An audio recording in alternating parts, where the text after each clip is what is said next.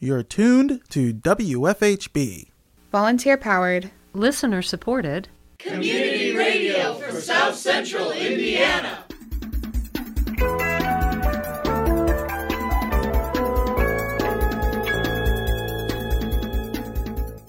Good afternoon. Reporting for WFHB, this is Benedict Jones.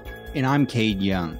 This is the WFHB local news for Thursday, June 15th, 2023. Later in the program, we have Voices in the Street, public opinion polls in the streets of Bloomington, produced by WFHB's Youth Radio. More in the bottom half of our program.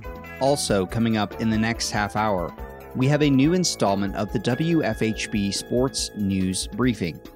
More following today's feature. But first, your Statehouse Roundup.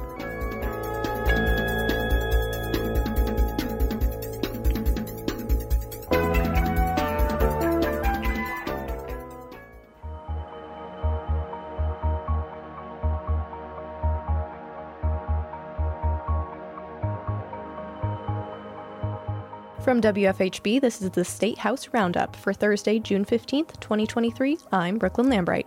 Former Vice President and Indiana Governor Mike Pence launched his presidential campaign on Wednesday, June 7th. Pence, who was criticized by some Republicans for his decision to call the National Guard on pro-Trump rioters on January 6th, began his presidential bid with a criticism of Trump. Pence said, quote, "I believe anyone that puts themselves over the Constitution should never be President of the United States, and anyone who asks someone else to put them over the Constitution should never be President of the United States again," end quote.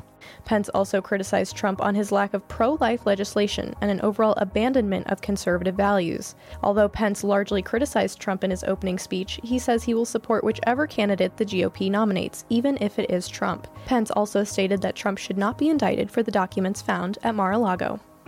The state of Indiana has received nearly $21 million from the U.S. Department of Transportation's Federal Railroad Administration. The grant will allow Indiana to make railroad crossings safer by improving the time trains spend stopped at intersections. Stopped trains make it dangerous for people to cross the railroad, forcing some to crawl over the rail cars. Stopped trains are also prone to moving without warning. U.S. Transportation Secretary Pete Buttigieg said, quote, "Every year, commuters, residents, and first responders lose valuable time waiting at blocked railroad crossings, and worse, those crossings are too often the site of collisions that could be prevented," end quote. The grant will provide money to 5 different areas of Indiana, including Hammond, Gary, Cherville, Peru, and Wells County. The Biden administration is giving nearly $570 million nationwide to improve railroad safety. On Wednesday, June 7th, the Indiana State Board of Education approved a motion that will give K-12 teachers more flexibility in what they teach. The new academic standards are 33% more concise. This means teachers won't have to worry about meeting quite so many state academic standards, and will also allow teachers more creative direction over their classroom's learning. Indiana State Education Board member Scott Best said, quote, "When we talk about our teachers across the state, giving them more freedom within their classrooms to teach in the way they feel is the best way to teach and not have 1,000 things to try to cover and check off is incredibly important," end quote. The board plans to focus on refining state standards regarding PE, fine arts, STEM, and early learning. The board will also provide professional development before the start of the next school year to update teachers on the new academic standards. That's all for the Statehouse Roundup. For WFHB News, I'm Brooklyn Lambright.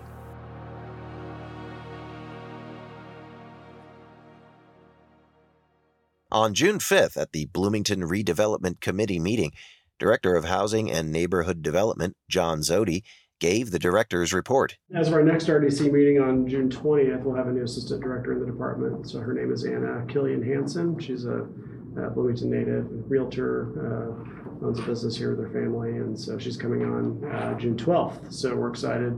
We will then be at full staff here at hand. So we're excited about that, and it's getting into the busy summer. Just want to remind the public to mind your weeds and grass and make sure everything's cleaned up appropriately. But other than that, we are in the thick of HUD stuff. So we have 2 audits that we're in the middle of. I want to thank the hand staff for all their work on those. It's a lot of gathering paperwork and files, and so we're right in the middle. We ended one last week. We're beginning one this week, so we'll be done with those in the next few weeks, and we'll find out the results later in the summer, and still waiting on results for our plans we've submitted that you all have offered feedback on. So it's a busy time in hand as always. Committee member Deb Hutton asked when they expect to hear back from HUD or the U.S. Department of Housing and Urban Development about the grants Hand applied for.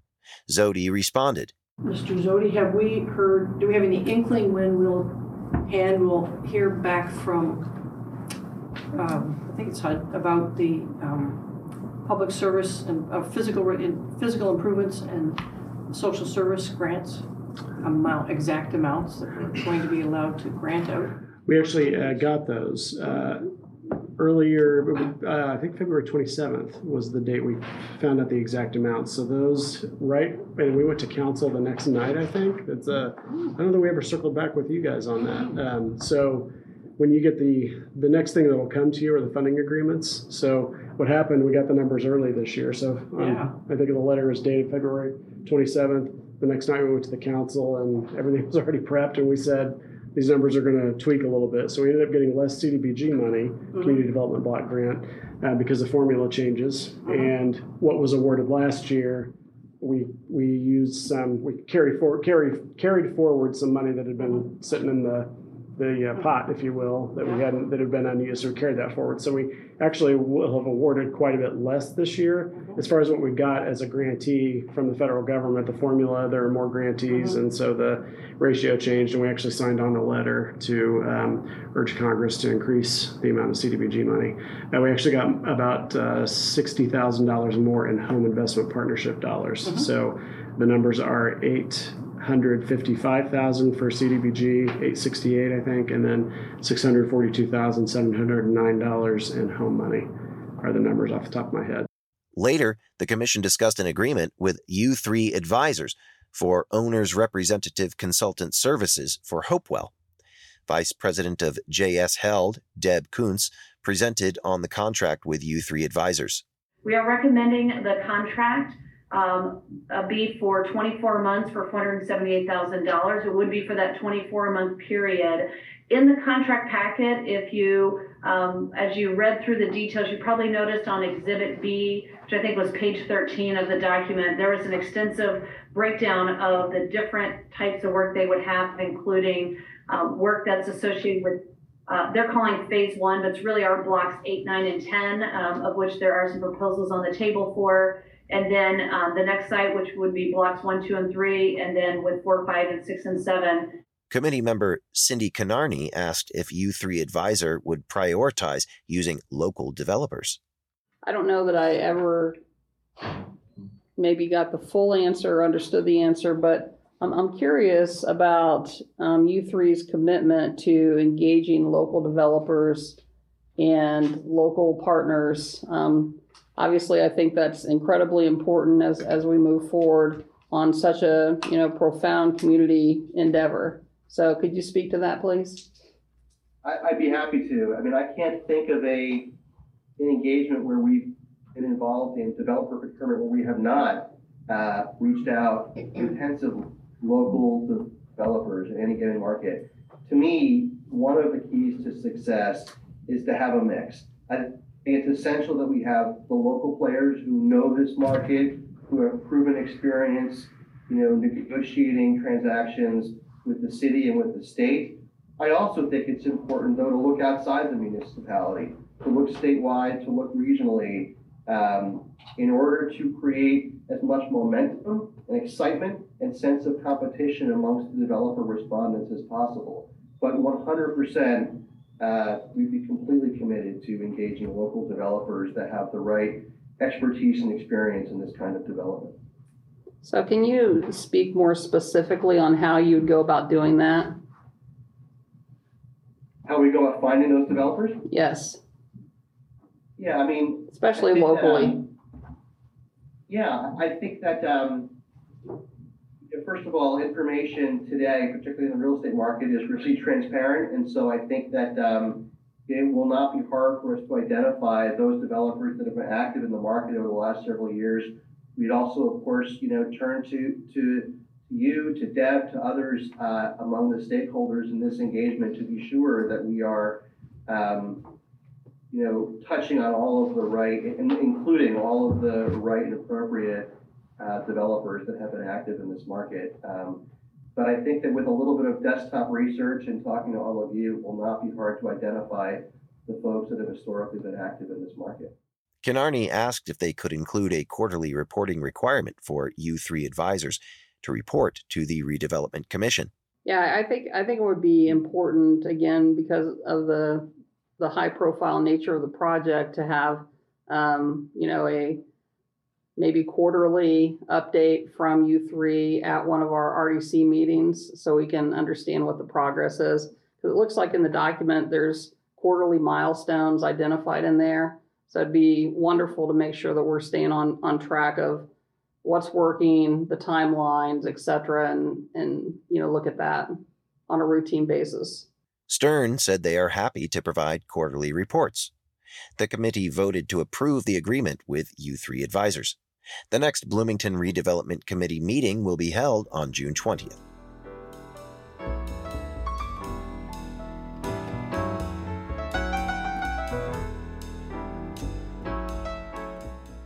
In today's feature report, we have Voices in the Street, public opinion polls in the streets of Bloomington, produced by WFHB's Youth Radio. In today's edition, Youth Radio speaks with attendees of the 2023 Grand Falloon Festival. We turn now to that segment.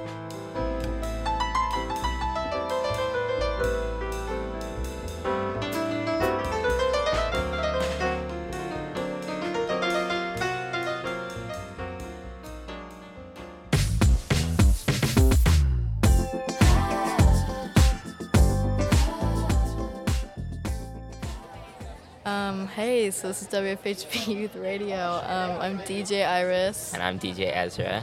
And we're here at Grand Falloon, and we're about to go interview some people for interviews on the street, voices on the street. Stay tuned. Yes, stay tuned. The Grand Falloon Festival is an annual event by the IU Arts and Humanities Council that is inspired by legendary Hoosier author Kurt Vonnegut.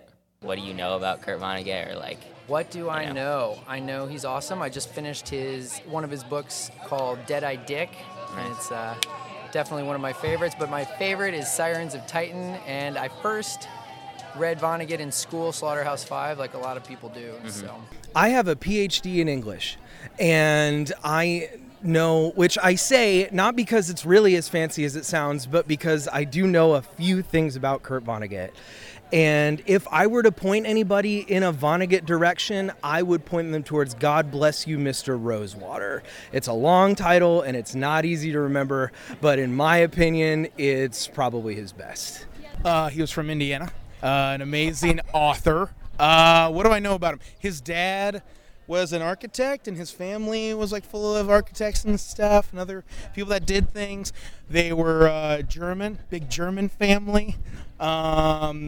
He wrote an amazing amount of books and wrote sci-fi. And do you know Kurt Vonnegut? Personally, or like his books? Yeah, absolutely. Love Kurt Vonnegut. To be honest, I know nothing about him. I've read about that dude sometime this month, so I can figure out what Grand Falloon's all about. I don't really know what was the whole theme about until I researched him, and it seems pretty interesting. I've driven past his house up in Indianapolis. Mm-hmm. I know people who lived in his house in Indianapolis. I read most of his books. His books are amazing. Pardon me? His books are amazing. I think so, but it was kind of one of those things that, it seems like he died off, just dropped off the face of the earth for a long, long time, and suddenly now it's much more interesting. This festival, Grand Falloon, is here to celebrate him. Right, that's the whole point. Mm-hmm. Do you have a favorite Kurt Vonnegut book? So I am, yes. Short answer is yes. I can't say all of them, although I'd love to. But my favorite, honestly, I like Cat's Cradle. And I like Slaughterhouse-5. Slaughterhouse-5 is a little bit more common. We have it in a lot of our curriculums across the United States, right? But I like Mother Night because I have prior experience with the military, and Kurt Vonnegut was a prisoner of war during World War II. And Mother Night asks about the ethics of intelligence gathering, And who does a spy really help, especially when they're a double agent? And so for me, I am a huge fan of spy fiction. I love it. I have so much John Le Carre, but I have so much of that at home, and it's just kind of my happy place. Mother Night is all about the ethics of intelligence gathering. I would recommend The Sirens of Titan. It's just so wild, and it's got space sci-fi and all these weird concepts and civilization annihilation and the moon, and there's a lot of wild stuff there. Nice, yeah. Great. So do you have a favorite book by him? Or? It changes. A lot of Kurt Vonnegut fans will tell you this. It kind of changes a lot. The book he's most well known for is Slaughterhouse-Five, of course. And I just finished reading Cat's Cradle for the umpteenth time. So I like that book a lot. I think that a lot of people will give that as an answer, the Cat's Cradle. Oh, I'd probably say the normie stuff like Slaughterhouse-Five or something. That's the only. I've been meaning to read a lot more. This one's about player piano, right? Yeah, I really need to read Player Piano. I've heard it's really good, but yeah. Yeah, I haven't read any of his books, but I know of him. Well, I've been a professional Kurt Vonnegut scholar for about 12 years. I know a fair amount about him. My favorite book is a pretty complicated question. Cat's Cradle was a book that I read in 2007 while living in Chicago and the economy was collapsing. And so reading a funny book about religion, weaponry, and the end of the world was very comforting, depending on your sense of humor. I read Breakfast of Champions while studying history at Ball State, and that book was really funny. As far as biases goes, like books that you love for reasons that may be suspicious, I'm a fanatical deadhead.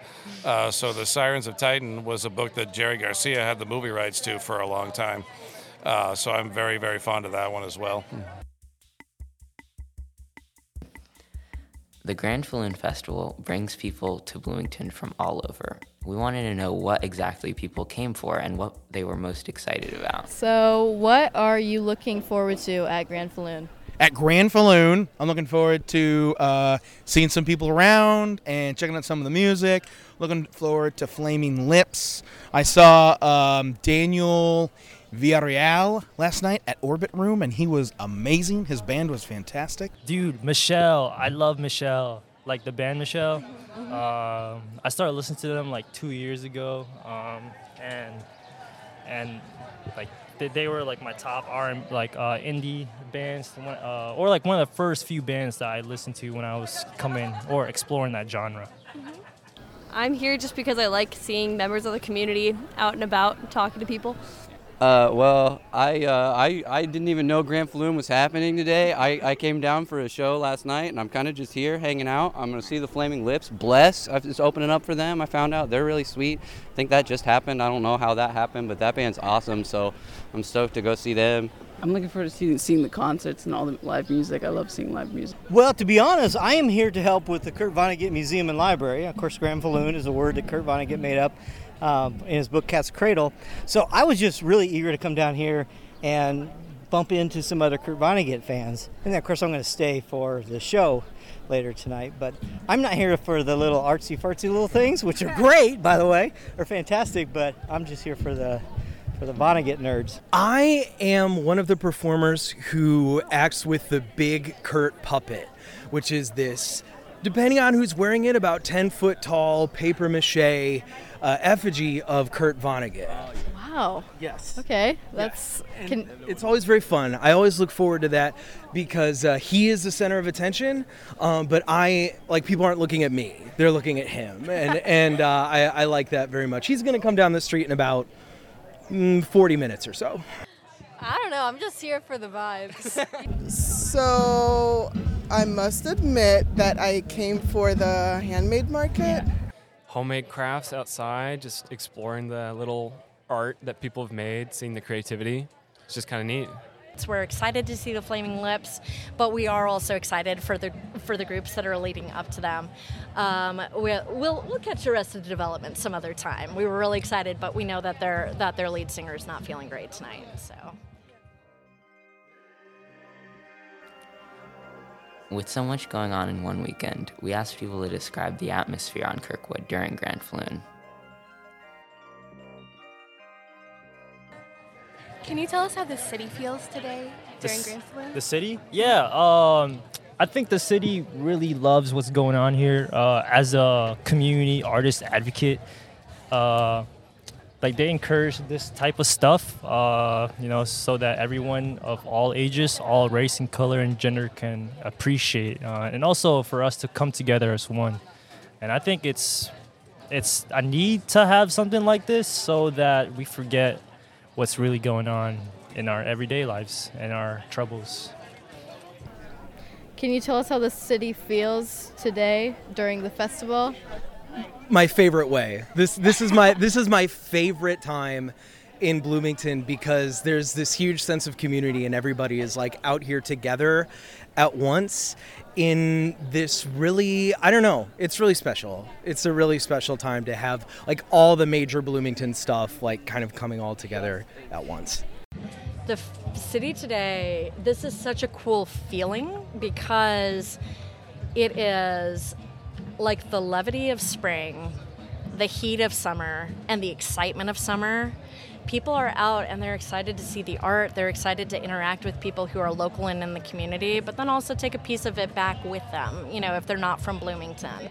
We're from Indy. We love coming to Bloomington all the time, especially for the poetry and the writing community. But in going back to Indianapolis, we like to also take some of the arts and some of the, we've done book sales that are here as well, and so we like taking those back with us. The artists here are top-notch. It's amazing to watch. So the mood, everybody's just chill. And that's a very different pace than I'm used to, and I really love it. So we're really thankful to be here. Feels like, especially during the summer, it's just so quiet around here, and then all of a sudden it explodes during Grand Falloon. I don't know. I was not expecting to see so many people out, but yeah, it was fun. Yeah, it's really fun having all the different, businesses and artists represented and different people coming in for it. I'd say it's pretty vibrant, pretty hot. People are excited to be downtown. Yeah, we're having a good time chatting with people at the booths, and we love that there's free water that is saving us. Yeah. I love it. I love that Kirkwood shut down. We can walk all around. I think it's so much better when cars than when cars are just driving up and down the road.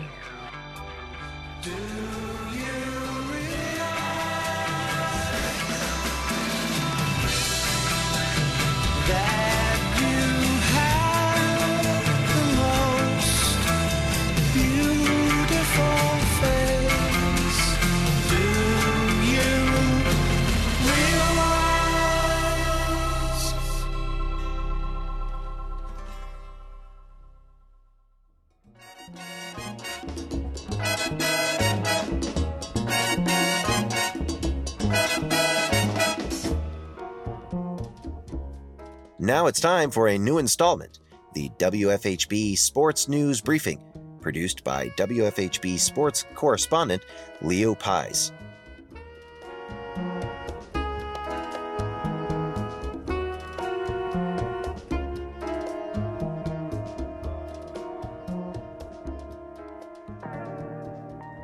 From WFHB, this is Leo Pies with your Sports News Briefing. The NCAA Track and Field Outdoors Championship took place this past weekend, from June 7th through June 10th, at Mike A. Myers Stadium and Soccer Field in Austin, Texas. Indiana, Indiana State, Notre Dame, and Purdue all had competitors in the tournament. For Indiana, in men's pole vault jump, junior Nathan Stone placed 13th, clearing a height of 5.45 meters, and sophomore Tyler Corral placed 19th, jumping over a pole of 5.3 meters. Junior Noah Koch placed 21st in men's discus throw, with a distance of 55.4 meters. Sophomore Jaden Ulrich placed 14th in women's shot put, with a throw of 16.68 meters. And junior Paola Fernandez Sola placed 9th in women's long jump, jumping 6.02 meters. For the other schools, Indiana State placed 18th in men's pole vault jump and 19th in women's triple jump. Notre Dame placed 7th in men's 5,000 meter run, 16th in men's shot put, 7th in men's javelin throw, 1st in women's 3,000 meter steeplechase, 10th in women's 5,000 meters run, 18th in women's high jump, and 7th and 12th in women's heptathlon. And Purdue placed 9th in men's triple jump.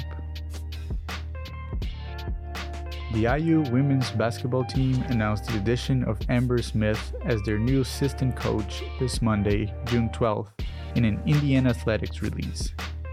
Smith spent 7 seasons with the Kentucky women's basketball staff, first as director of player development and then as assistant coach for the Wildcats. In her 7-year stint in Kentucky, she helped the team to 4 NCAA tournament appearances. I am thrilled that Amber is joining us in Bloomington. Amber is passionate, high energy, excellent at building relationships, and is the ultimate competitor that will fit in perfectly to our culture. We're excited that she has decided to become a part of our Hoosier family, IU women's basketball coach Terry Moran said in the press release. The opening in Moran's coaching staff appeared when Glenn Box departed for the head coach position at the University of Miami, Ohio's women's basketball earlier this year. At Indiana, Box spent 3 seasons as assistant coach and 4 as associate head coach.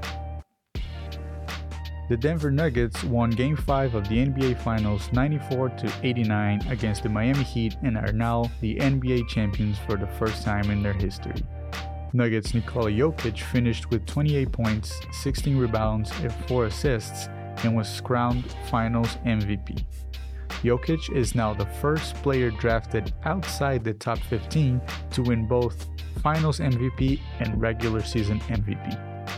The Serbian also joins Magic Johnson as the only players to average a triple-double in series-clinching wins in a single postseason. The Heat's Cinderella run came to an end after facing exceptional performances by Jokic, Jamal Murray, and the rest of the Denver Nuggets. Denver did not face elimination once and lost only 4 games on the way to their first championship, ending a drought of 46 years, the longest a franchise had had prior to their first title in the NBA. From WFHB, this is your sports news briefing with Leo Pies.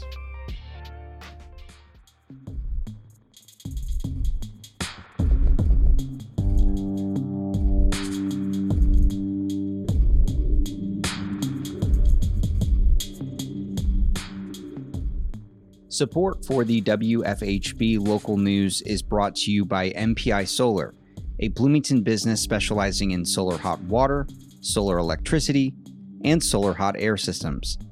MPI Solar designs and installs solar power generation systems that encourage independence and individual responsibility. More information online at mpisolarenergy.com.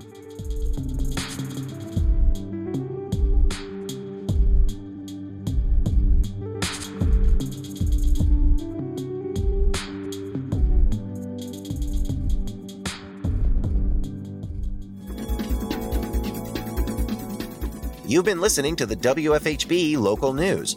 Today's headlines were written by Noelle Herhusky Schneider in partnership with CATS, Community Access Television Services. Voices in the Street is produced by WFHB Youth Radio. The Statehouse Roundup was produced by Brooklyn Lambright. The Sports News Brief was produced by Leo Pies. Our theme music is provided by Mark Bingham and the Social Climbers. For WFHB, this is your engineer and executive producer, Cade Young. And I'm Benedict Jones. Thanks for supporting Indiana's only volunteer-powered, listener-supported, independent daily news program. You can hear tonight's full broadcast online at WFHB.org. The WFHB local news is also available as a podcast. Just search our call letters, WFHB, wherever you listen to your podcasts. Subscribe to never miss another local news program. Stay tuned for Big Talk, a one-on-one conversation with some of Bloomington's most fascinating people. Coming up next on WFHB.